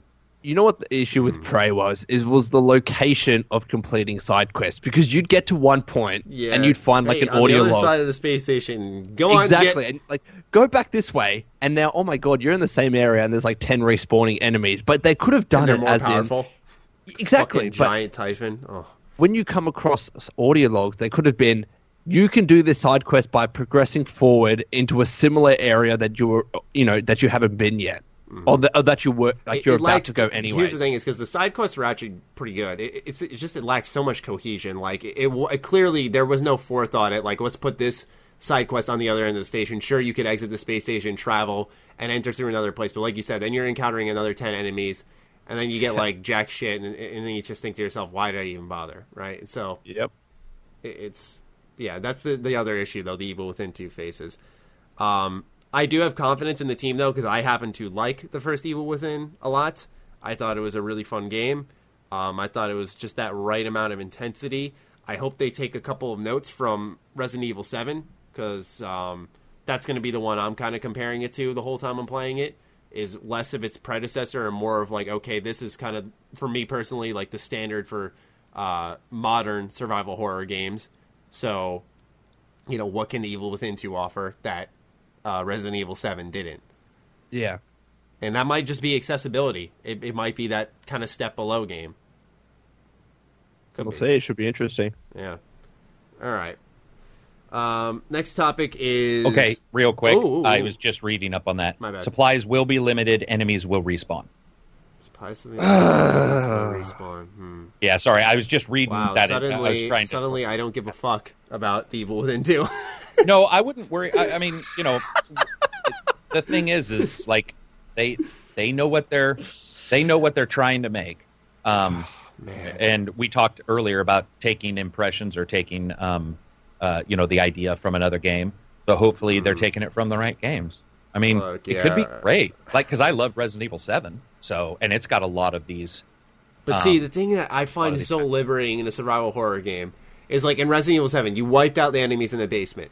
And when you're trekking through again, like, if something happened in the narrative, yeah, it makes sense they respawn. But when they're naturally respawning, which they didn't, it let me explore and really just take it in as what was happening around you. It's like, wow, this is really cool, despite how fucking scary this is. I just have never been a fan of respawning enemies in almost any game. Yeah. I mean, Agreed. It always almost never makes sense. Like, and I don't mean sense like the way we are talking about dissonance. I just mean it feels like a stopgap. It feels like they're like, we don't want the player, you know. I mean, I completely get what Matty is saying when he says that with Resident Evil 7, because enemies didn't respawn, you could go back into the house. Like, let's say, I need some more health or ingredients. You could, pretty much safely go back into that house and know that there aren't enemies there. But then, if you look at Prey, if they implemented the same system, I wouldn't go back into that house. I'd be like, fuck it. There's no point, because I'm going to lose more items than I, trying to get more items because there are enemies there. So I want to have to use some ammunition. I'm probably going to have to use some more health just to get more health. So I like Resident Evil 7 for that. Yeah. And the other thing, though, is that because I thought Resident Evil 7's story was pretty good, it was fun to go back and just explore, for example, the manor, because you could, like, look at a lot of the environmental storytelling that they had there, like pictures lying about and what happened to this family, and hearing, for example, the VHS tapes. That was another example of something so fucking... Like, it made so much sense in the narrative, but, like, for some reason, Jack's wife... Mia had a fucking videotape with her for some reason, like fucking Mia. Yeah, I don't get it. But here's hoping that the respawning enemies don't ruin the game, I guess, is what I'm gonna say. That's my biggest fear, man, because I do not like respawning enemies. Anyway, next topic is Capcom. They plan on making more games for the Nintendo Switch after Street Fighter 2's success. And it's weird because they said, if you guys remember, that our Switch future is going to be dictated on Street Fighter 2 success. It sold about 450,000 copies. And now they're saying our Switch future is going to be dictated on Monster Hunter XX sales. Like, I don't know, like, why they're not necessarily sold on it. Like, they're still, I guess, gun shy to really committing to this system. And I believe they also announced Resident Evil Revelations. That's by Capcom, right? $20. Yeah. So it's just weird. Like, it's just weird to me until I see like their next big Street Fighter game come to the Switch as well. Then this is all just smoke and mirrors, and I don't know whether they're actually committing to this system. Yeah, that's the thing I was thinking is like, how much success was Street Fighter 2 on the Switch? That's kind of the first question I have, because are they saying like, oh, we'll support the Switch more? Are they just gonna, like you said, like, port more, or are they actually going to be like making a dedicated game? Because that would be cool, especially because, for example, Monster Hunter. I know it's on Monster Hunter World is coming to PlayStation, but it was at home on the DS for a while, and it'd be really interesting to see like another new Monster Hunter game specifically made for the Switch. Mega Man maybe? I don't know. Bring back Mega Man for fuck's sake. I love Mega Man X8, dude. The game's so good. But they have a lot of IP to play around with. Lost Planet. Bring back Lost Planet. Yeah, Carrick, you'd like that. Yeah. I love Lost Planet too. That game I like Lost Planet Capcom 3. games.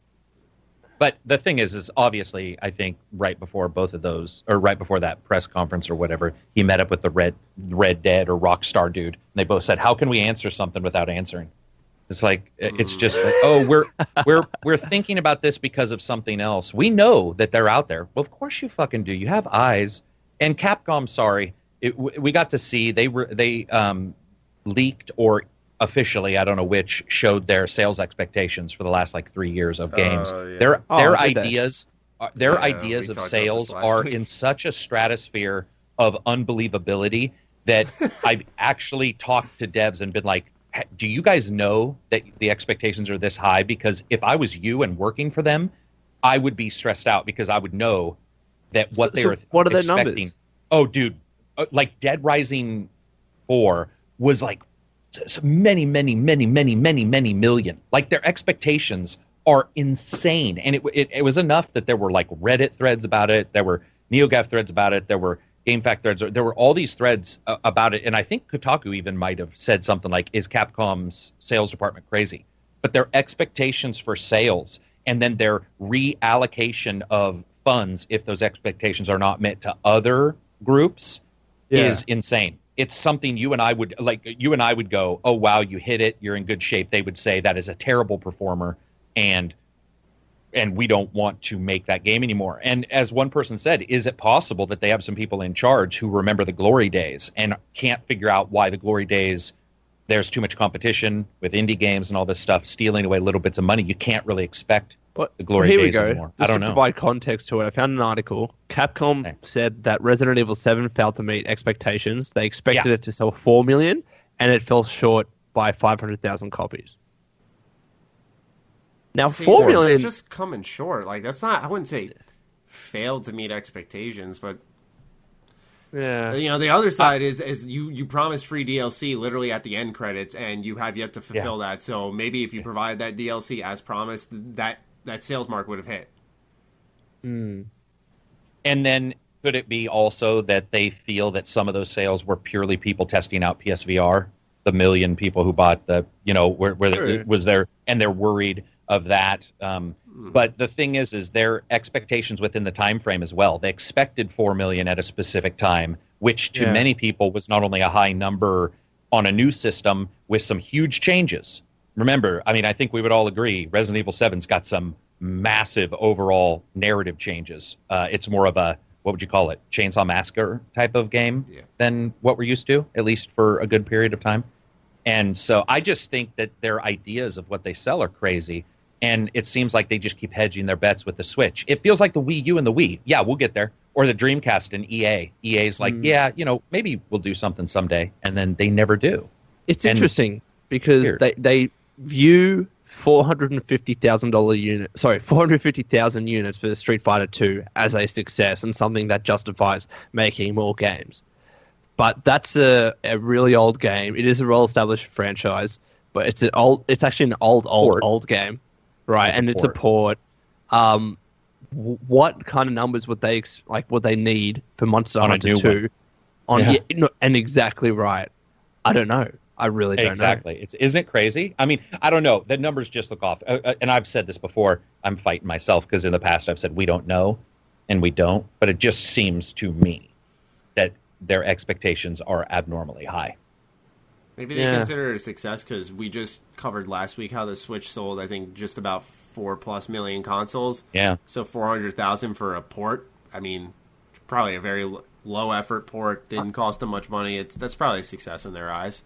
The algorithms and the actual formulas that they'd be running to determine what is a success 10%. For a particular platform. Yeah, exactly right. They'd have percentages, they'd have certain weightings, whether a game is brand new or whether it's an old IP, whatever convoluted shit that they have. They have data analysts that run the numbers, and then that's what they'll look at. And we can look at, from the third from the outside and say, well, that doesn't make sense, but to them, it makes complete sense. Exactly. Because, But it's just, it still doesn't make sense. We all know that. But at the same time, you look at it, you're like, you're like, what the fuck? It feels like you're riding a tricycle with one of the wheels missing. And you're like, I need something to sort of help me out and help me understand it. But I mean, we see Dead Rising coming to so many systems. It's all of them are on PS4 now. Yeah. You know, is that something we could see coming to the Switch, like Dead Rising 1 and 2? Whoops. Sorry, my dogs. I would love to see Dead Risings on Switch. I would just love to see more games come to the Switch, to be honest. I mean, so would I. Here's the thing, Carrick. I wanted to raise this in this podcast, right? So for a while on the Switch, all the games that I wanted to play, like most games anyways, I like to play the big titles, the big AAAs. That's just the way I am because I have limited time. But on the Switch, because I'd finished Zelda, Mario Kart, etc., I was kind of forced to experiment and play a smaller indie title or just a smaller game that I wouldn't usually play. So looking at all the other games, like there are a bunch of games on the Switch that are actually good. All it required was me to change my perspective. And even though this isn't like a not unknown title, it was Shovel Knight. And I played that. It's a game that I would never have played. Like if that was Super Mario Odyssey and Assassin's Creed or whatever there is on the Switch, I never would have bought Shovel Knight. But I was forced to, and I'm having so much fun with this fucking game. And I guarantee. And now I'm like, well, what else is there? Like, what other smaller unknown titles haven't I played yet that aren't necessarily big blockbuster AAA games? And I think that's the benefit of a Switch, that maybe people that had that perspective that I did, don't see that. They don't see that there are actually a great number of games on this thing, but they're just not like the typical big games that they usually play. Yeah, I mean, I would agree with that. I think that I would rather not see a company floating on their golden island like Nintendo making you forced to do that. No, I agree with that. That sort of saddens I'll say me. that. Yeah. I mean, Metroid. I agree that I'd like to see games, but I always, once we really jump into it, start talking about the original IPs from them being made for the Switch is really what I want to see, because I buy the Switch for a specific reason, I think, and I buy the PS4 and the Xbox for specific reasons, and that reason with the Switch is not met by Shovel Knight, even if Shovel Knight is good, if that makes sense. Yeah, I see what you mean. If it's not backed up by other things, if that makes sense. Yeah. I like Shovel Knight a lot. Talk It's about really a, good. Dude, Shovel Knight's fucking awesome. Talk about a game that I played and did not like at first, and then I played it again. I was like, this is fucking awesome. Nah, it is so much fun. It's just one of those games, it's making me go back and say, all right, I need to get every fucking piece of armor, every ability, every magic item. Every it's song just sheet. It's so every good. song sheet. And it was so long Guess where I ago played it, Lon? when I covered it. Take a guess, Lon. What'd you play? Where did I play it? What system? Oh, where did you play? Oh, on your fucking Vita, didn't you? You bet. I played it on the 3DS when it first came out, Vita? and it was so cramped. I hated it. I couldn't do it. My fucking hands hurt, and I played it on the Vita. I was at home, baby. Fuck me. Of Call course it you Mr. did. Maddie Homecoming, the fucking Spider-Man sequel with my Vita. It's awesome too, because they were in early access for years, and so it's like Yeah. I remember covering that when the channel first started, and so it was great to see them like fully come up and people saying, hey, they're finally, everything's done, and then they had the DLC that was awesome. Or And I'm going to expansion, play that as well. Yes, Yeah. And people are saying it is legitimately version 2, by the way, like it is a sequel. As in, Wow. that's how much content's there. At least that's what I'm seeing people post. They say, like, good. No, I was going to say, it's just small things with that game. I mean, when you're reading dialogue, and how, like, if you're talking to a witch, and then you talk a little bit between each other, and then at the end you'll say, thank you, witch. And then she's like, I'm not a witch. And then the text will move to kind of, like, emphasize how she's saying it. I don't know what it is. It just, I love the dialogue in that game, like the way the knights talk to each other. Like, who invited this peasant to the dinner table? It's just fucking Reminds me of Fire hilarious. in a way. Just that the dialect for everyone's so different. Like Sir Gilman versus how like the Moon Touch girl talks. Oh, yeah, dude. Pyres, I joked about this in the review because there's not a lot of voice, but when there is voice between the different characters, it is so modulated and well done to make you think, okay, these are different people. It's not like Skyrim where you're like, Claudia Christensen from fucking Babylon 5 is talking to you, and she's just reading lines. It's where you're like, oh, this is a new character. This is somebody I've never heard. Who's your favorite out of the whole group? I honestly, I got rid of him. Well, okay, I don't want to ruin it for anybody. I didn't have him the longest. I didn't have him the longest. Is it Rucker, the dog? Rookie? Dude, it was like a fucking verbalized English speaking Shaggy Doo that was pissy all the time, and the interactions with the NPC group that you have, the one particular NPC group that are dogs as well, I fucking loved that character. And I made a mistake at the end where you can do particular things and then change sort of your staff, the people, and he was out of the team, and I was like, are you fucking shitting me? He's my favorite. And then I got rid of the chick right away. I hated the demon girl. What? I love Joe Dario. Oh, no, impossible. Impossible. You couldn't have liked her. I swear. What do you think of this game generally? Like, is it being reviewed well? Yeah, it's being reviewed well, and it's a good game.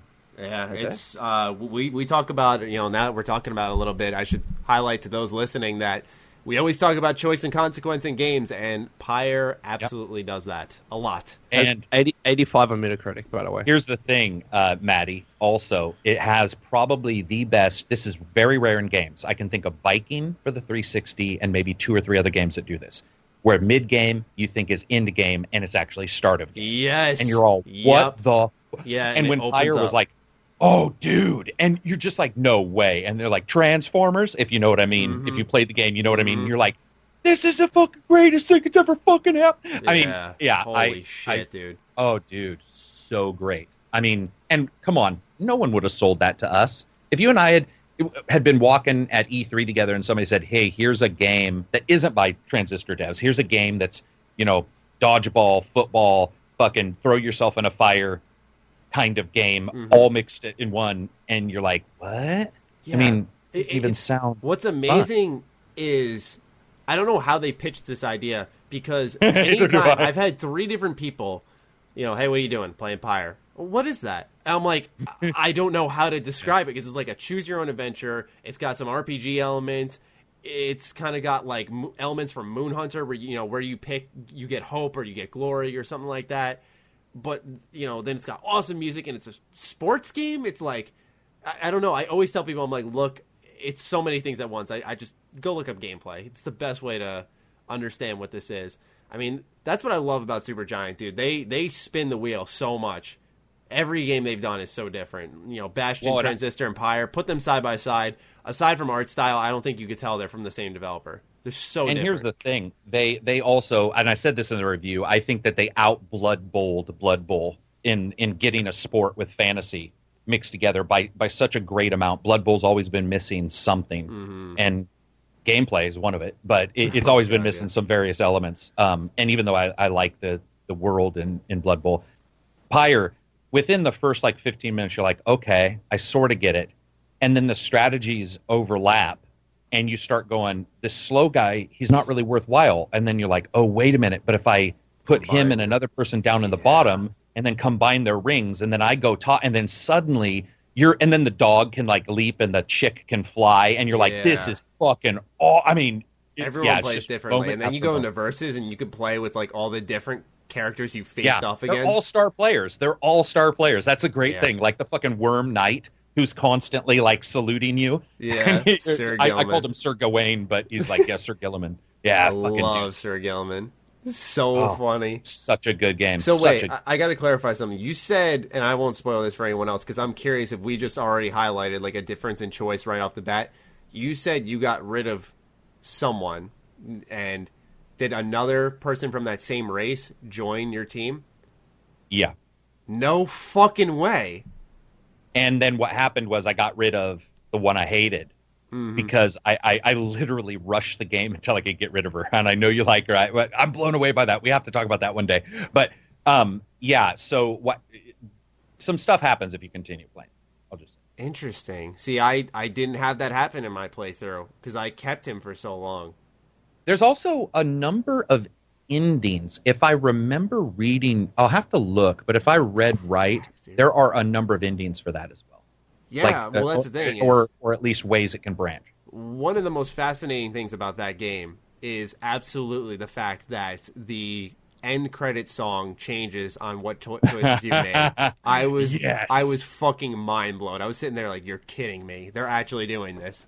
That is like they thought of everything, Maddie. That's what we talk about. And I know you guys didn't like it as much, but I'm not even going to mention the game because it'll degenerate into a discussion. But there's other games that maybe have hit me in a certain way. It's because I feel like they've thought of things that others hadn't. Mm-hmm. And you're right. Yeah, Pyre feels that way, where you're just like, and it's something stupid and extra. There's no need to do that. When you sit down and say, let's spend $10,000 to change the end credits and hire the singer and all this stuff, and you'd be like, what? Yeah. And then it happens, and you're like, that's that extra attention that matters. So good. Holy shit. All right, awesome. Great discussion. Let's move on to our last topic. I made sure to save this for last because I feel like, most Persona? people at this point. Yep. You knew it. So just go on. Fuck yes. Oh my god. I was dead tired and I was pissed off because I was putting my car in the shop. I had to get new tires. It was $600 later. I'm like, fucking mother. And then all of a sudden, I look at my phone. My friend texts me. He's like, you're not going to believe what happened. I'm like, great. Is this going to be more bad news? I'm already tired and mad. What happened? And he sends me just a bunch of links. He's like, Persona 3 Dancing Moon Night, Persona 5 Dancing Star Night, and Persona Q2. I'm like, no way they're doing this. So, for those who don't know, Persona 4, I think, has arguably, outside of, would we consider New Vegas a spinoff? Kind of yes, because it's not in the 1, 2, 3. No, it was the main game. I'm saying, though. It was the true Fallout 3. Technically, despite it being, the best Fallout game, I believe New Vegas is really a spinoff. It's not just the best Fallout game, it's the best game ever! Help me assure myself so I don't fucking continue on with speaking horribly of New Vegas' name. But sorry. Aside from, I'll consider it a spinoff, even though it matters heavily to the Fallout universe. Despite that, I think that Persona 4 has the best spinoff universe of any game franchise out there because there's so much care and so much variety, and they pick and choose the right developers. Where a rhythm game is excellent, a fighting game is excellent, and a first-person dungeon exploring game, which is what Persona originally was, but returning to its roots of Persona Q, is also excellent. So, seeing more spin-offs and returning to the cast of 3 is insane, because there's more money to be made in 4, and there's way more money to be even made in 5. So to see him go back to 3 is something that we don't see too often, and it's really awesome fan service. So it's really exciting to see that. It's really, really cool to see how positively received it's been, except for a couple of people who are like, it's a rhythm game. But that's where Persona Q2 steps in, and it's going to have the cast of 5, and I don't know if they're going to be doing what they did in the first Persona Q, which is mixing, 3 and 4's cast. Maybe they're just adding 5 in Q2. Not sure. But regardless, it's really fucking exciting, and it's all coming in spring next year. Ooh. Carrick, you're the only one who can have this discussion with me. Otherwise, I'm talking to a wall. Well, you usually are with Persona. I'm not a huge fan of Persona like you are. I thought 5 was really fun. There was so much that I liked about that, and 4 was really good. But I don't know much about these games at all. I don't even know really how they're set up. I just saw the Discord when you were posting pictures, and people were like, "What the hell is he just posting random pictures for?" Yeah, everyone's you're like, no, I'm sorry, I don't follow. I'm like, guys, come on now. Yeah. But I mean, I think it's cool that they're going out there and doing other things with that, because I do feel that maybe there's some people who maybe look at the RPGs and are like, "What the fuck?" who might play that. It's always cool to have some side kind of games with those characters. Well, yeah, it highlights what Persona does better than any game I can think of, which is it attaches you to a character and leaves you wanting more, not in like a sequel bait kind of way, but like, you love the person they become, the person they are, and you just want to see more of that squad interacting with each other, and that's what these spin-offs enable, is like them just going on another adventure. And that's what's so special about these spin-offs, is Persona fucking nails friendship. I don't think a single game out there does friendship better than Persona. just that feeling of like camaraderie and like you look at that group of friends interacting, you're like, you think of your own group of friends and how you talk with them and stuff, and just I'm so excited to see more Persona. That's all. It's coming so much sooner than I expected. It's only a year. That actually was what surprised me the most out of the entire thing, was the time. Yeah. I mean, we have to consider Japan, I guess. They've had Persona 5 since last fall, I think. Oh, true. So, for us, we've only had Persona 5 for 4 months, and now we're already getting more next spring. But for them, they've had it, and they're ready for more. So, like, the timing's perfect for them. But for us, it's like, hell yeah, we're already getting more. One of the few times that... Lame. What? Sorry. I didn't say anything, bro. Lame. Disgusting. Fucking gross. Yeah. But, anyway, I'll wrap up my Persona section there. That's all we have, though, for this week. Oh, no. Oh, no. Oh, no. Oh, no. We have more. We have more. Okay. 2 things. First, you dirty, rotten sons of bitches, both of you. You go off and you continue a conversation without me, so I can't get in my part. So I'm going to do that right now. You guys had your video about where BioShock Infinite should go next. Okay. You guys did another video. You sons of bitches. I saw it and I was like, oh, those bastards. They got to actually think about it and everything. So here's mine. Here's mine. Here's mine. All right. I'm going to write down the section as Carrick's hot take. Yeah, Carrick's hot take. An ancient amusement park where, like, the still occasionally working rides have become the sort of the idea and bulwark for the ruling classes, myths and legends, and then everyone goes outside and finds that, like, the entire world's just been inhabited by people birthed at Disneyland, and all these workers were humping in closets, and the entire race that you're living in just didn't want to get fired, and so it's just all redneck children living inside of, like, the Matterhorn, or one of those races in Disneyland. But no, seriously. In Disneyland, there's jokes about some of the older rides. There's a place in Disneyland that you can go, and they're like sitting there. And I was all, dude, that would be so cool if the ancient structures that they see become like the gods, and then you find something out like that. And I think I got some of that from Nier Automata, because of the moment where you jump on the roller coaster, Maddie. Yes, and you go around there. I absolutely love that. But that would be my joke answer. And then I gotta say this: I've been going through the comments of Maddie's videos, and there's one particular person who cracks me up every time. So I have to do like a comment or shout out, and it was Todd Hitler, who's got the picture. Todd Hitler. Todd, what's his name? What the fuck's his real last name? Howard. Now I keep calling him Hitler. Thank you. And he says, this is the greatest thing ever. We were talking about games. We were talking about the releases, and he says, I agree. We here at Bethesda believe in releasing a game every year, and that game is Skyrim. And I fucking was sitting there, and I was reading through, and it's weird. Sometimes you read the podcast, and you're like, do people like anything? Because most of the time they're just negative. Like, so many people are like fighting over stuff. I'm sitting there reading them, going like, God damn, a lot of people aren't even talking about this or that. And then I see him. And I have read that, and he's got the little fake Hitler mustache if you look close at the avatar. And I'm like, who is this guy? Because you're thinking, when you see that name, you're thinking it'll be a certain thing. And instead, he has been legitimately a source of humor for me in the comments for a while. But that one was delicious. I mean, the way he wrote it out was like a PR press advance. And it was just like, and I firmly believe. Him and Kurt Roundstone have been on my channel for so fucking long now. It's like I'm just gradually building this legion of amazing commenters, and I love it. It's so funny. Yeah.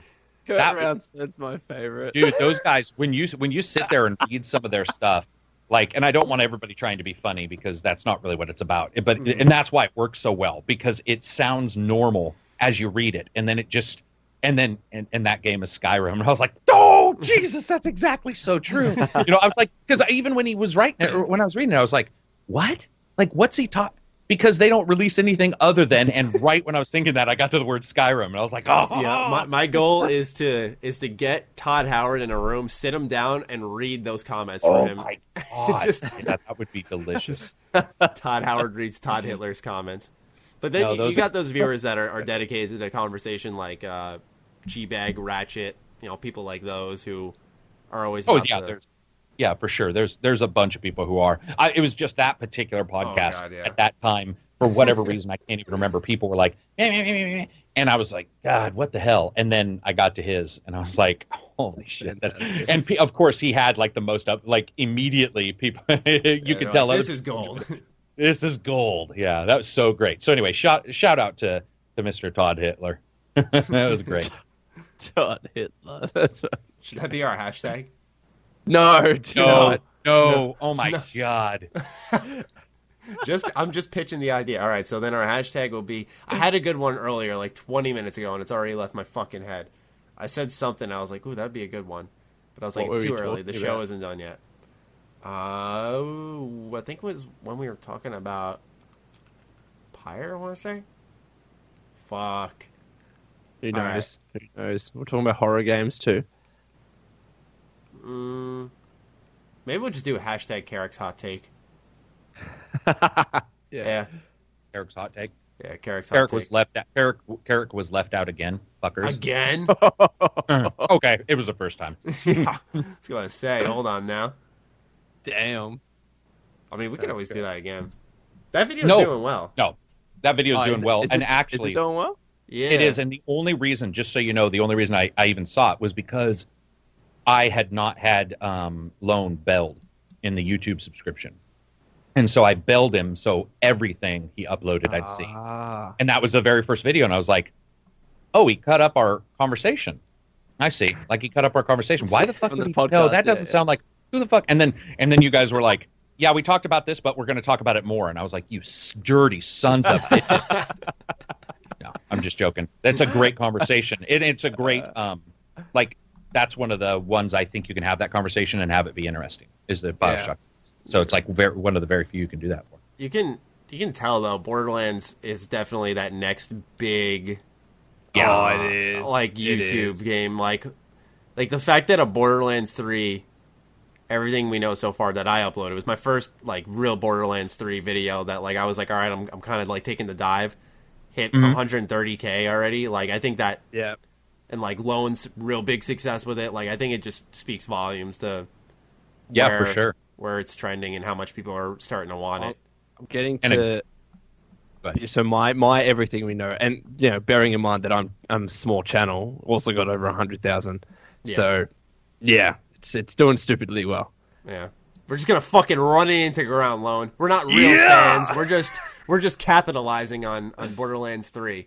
I loved it when you started doing Borderlands 3 videos and people were like, copy alone. You copy alone. You've never done Borderlands before. I'm like, this motherfucker was uploading Borderlands videos 4 years ago. Where were you then? Yeah, I was like, come on, stick with me. Yeah, just literally type in Mr. Matty Plays Borderlands and you'll have your answer. Yeah, not that I was a hardcore uploader, but like, yeah, I was like, yeah, we're taking the dive here. Yeah. I'm excited though, because like when you play it through a second time, third time, fourth time through, and you start listening to some of like the lore and stuff for the universe, it's really interesting. It's different. No, it is definitely. So I'm really looking forward to it. I hope it's a smash success. They need it after Battleborn. Yeah, they're counting on it too. You know they are. I think it will be. You can already tell the interest is there. It's just the right time. And it's going to be coming after Destiny, which, you know, you made a video about the comparisons. I was thinking about making a video on it because anytime I talk about Destiny and then bring up Borderlands, people were like, this is the same thing. I'm like, dude, this is like the same people who tried telling me that Overwatch and Battleborn were the same thing. No, they're fucking not. And different. And the second you play them, you know they're different. You know, I think you can make more of a case for Destiny and Borderlands, but still, like, when you really take a look at it, like, every enemy in Borderlands drops a gun or something. And then in Destiny, it's like at the end of a mission, you get a gun. It's like, it's so different. They're completely different. I don't get the comparison. Like, just because they're shooters and shoot and loot and whatever, like, they're the exact same thing. So is Fallout 4. It's, you know, exactly. You could say Fallout 4 is a direct competitor to fucking Destiny in that way. Yeah. No, I agree. I'm on your side with that. I'm glad I just got that Lone Army. The hashtag Lone Army. Shit game went by. Oh, Kurt Roundstone. All right, that will do it. Unless Carrick's got more hold up. I got one more thing. Takes? Negative. We're good. We're good? All right, good shit. So, then that will wrap up episode 119 of the Ham Radio Podcast. Thank you, everyone, for tuning into this lovely episode. Thank you, Lone and Carrick, for such an exciting intriguing discussion as per usual. Thank you. And any closing words as Carrick cracks open a cold one? Did you actually just crack open a beer, Gary? No, I don't. I don't drink alcohol at all. It was a Mountain Dew of all things. Assumed. Old man piss. a big can of frozen old man piss. Most people don't like Mountain Dew at all, but it's got the caffeine I need. I like Mountain Dew. I love it. Yeah, fuck. Yeah, I love try Mountain to stay away from soda. I've been. Oh, do you? Actually, I broke my streak a couple weeks ago, but I was like 3 months clean of soda. So I gotta say this. Oh, go ahead. No, I was just gonna quickly ask you, Maddie. Did you have dumplings? No. Fuck. Idiot. No. My day was so off for some reason. Now I know why. Sorry, Carrick, what were you saying? I've no clue what that is. I was just laughing because I know a lot of people who are like, yeah, I'm doing this, I'm doing that, I'm cutting this, and I'm cutting out. And I'm just like, motherfuckers, I'm drinking all of yours then. So for every person I know who says they're cutting something out, I'm taking it in. So if Maddie says I'm cutting Mountain Dew, I'm like, I'll have 3 of yours then. I'm partially blaming, I say this jokingly, I partially blame my brother because he's so health conscious, and it made me become health conscious where like every fucking day in high school, every day, I'd sit down and have a soda. Every day. It was I am so lucky I did not fucking gain weight and like I got into shape and like started exercising and stuff. I'm so lucky because like I it could have been so fucking bad. I ate like shit, like, or something. Yeah, like I ate like shit, dude. Fast food all the time. I don't know how I did it. I'm so lucky. I'll just say that much. I am so lucky. Yeah. Anyways. Yeah. All right. Any closing words? Those are the closing words. I guess so. All right. Well, thank you guys for listening to us ramble here at the end, and we'll catch you next week. Peace out.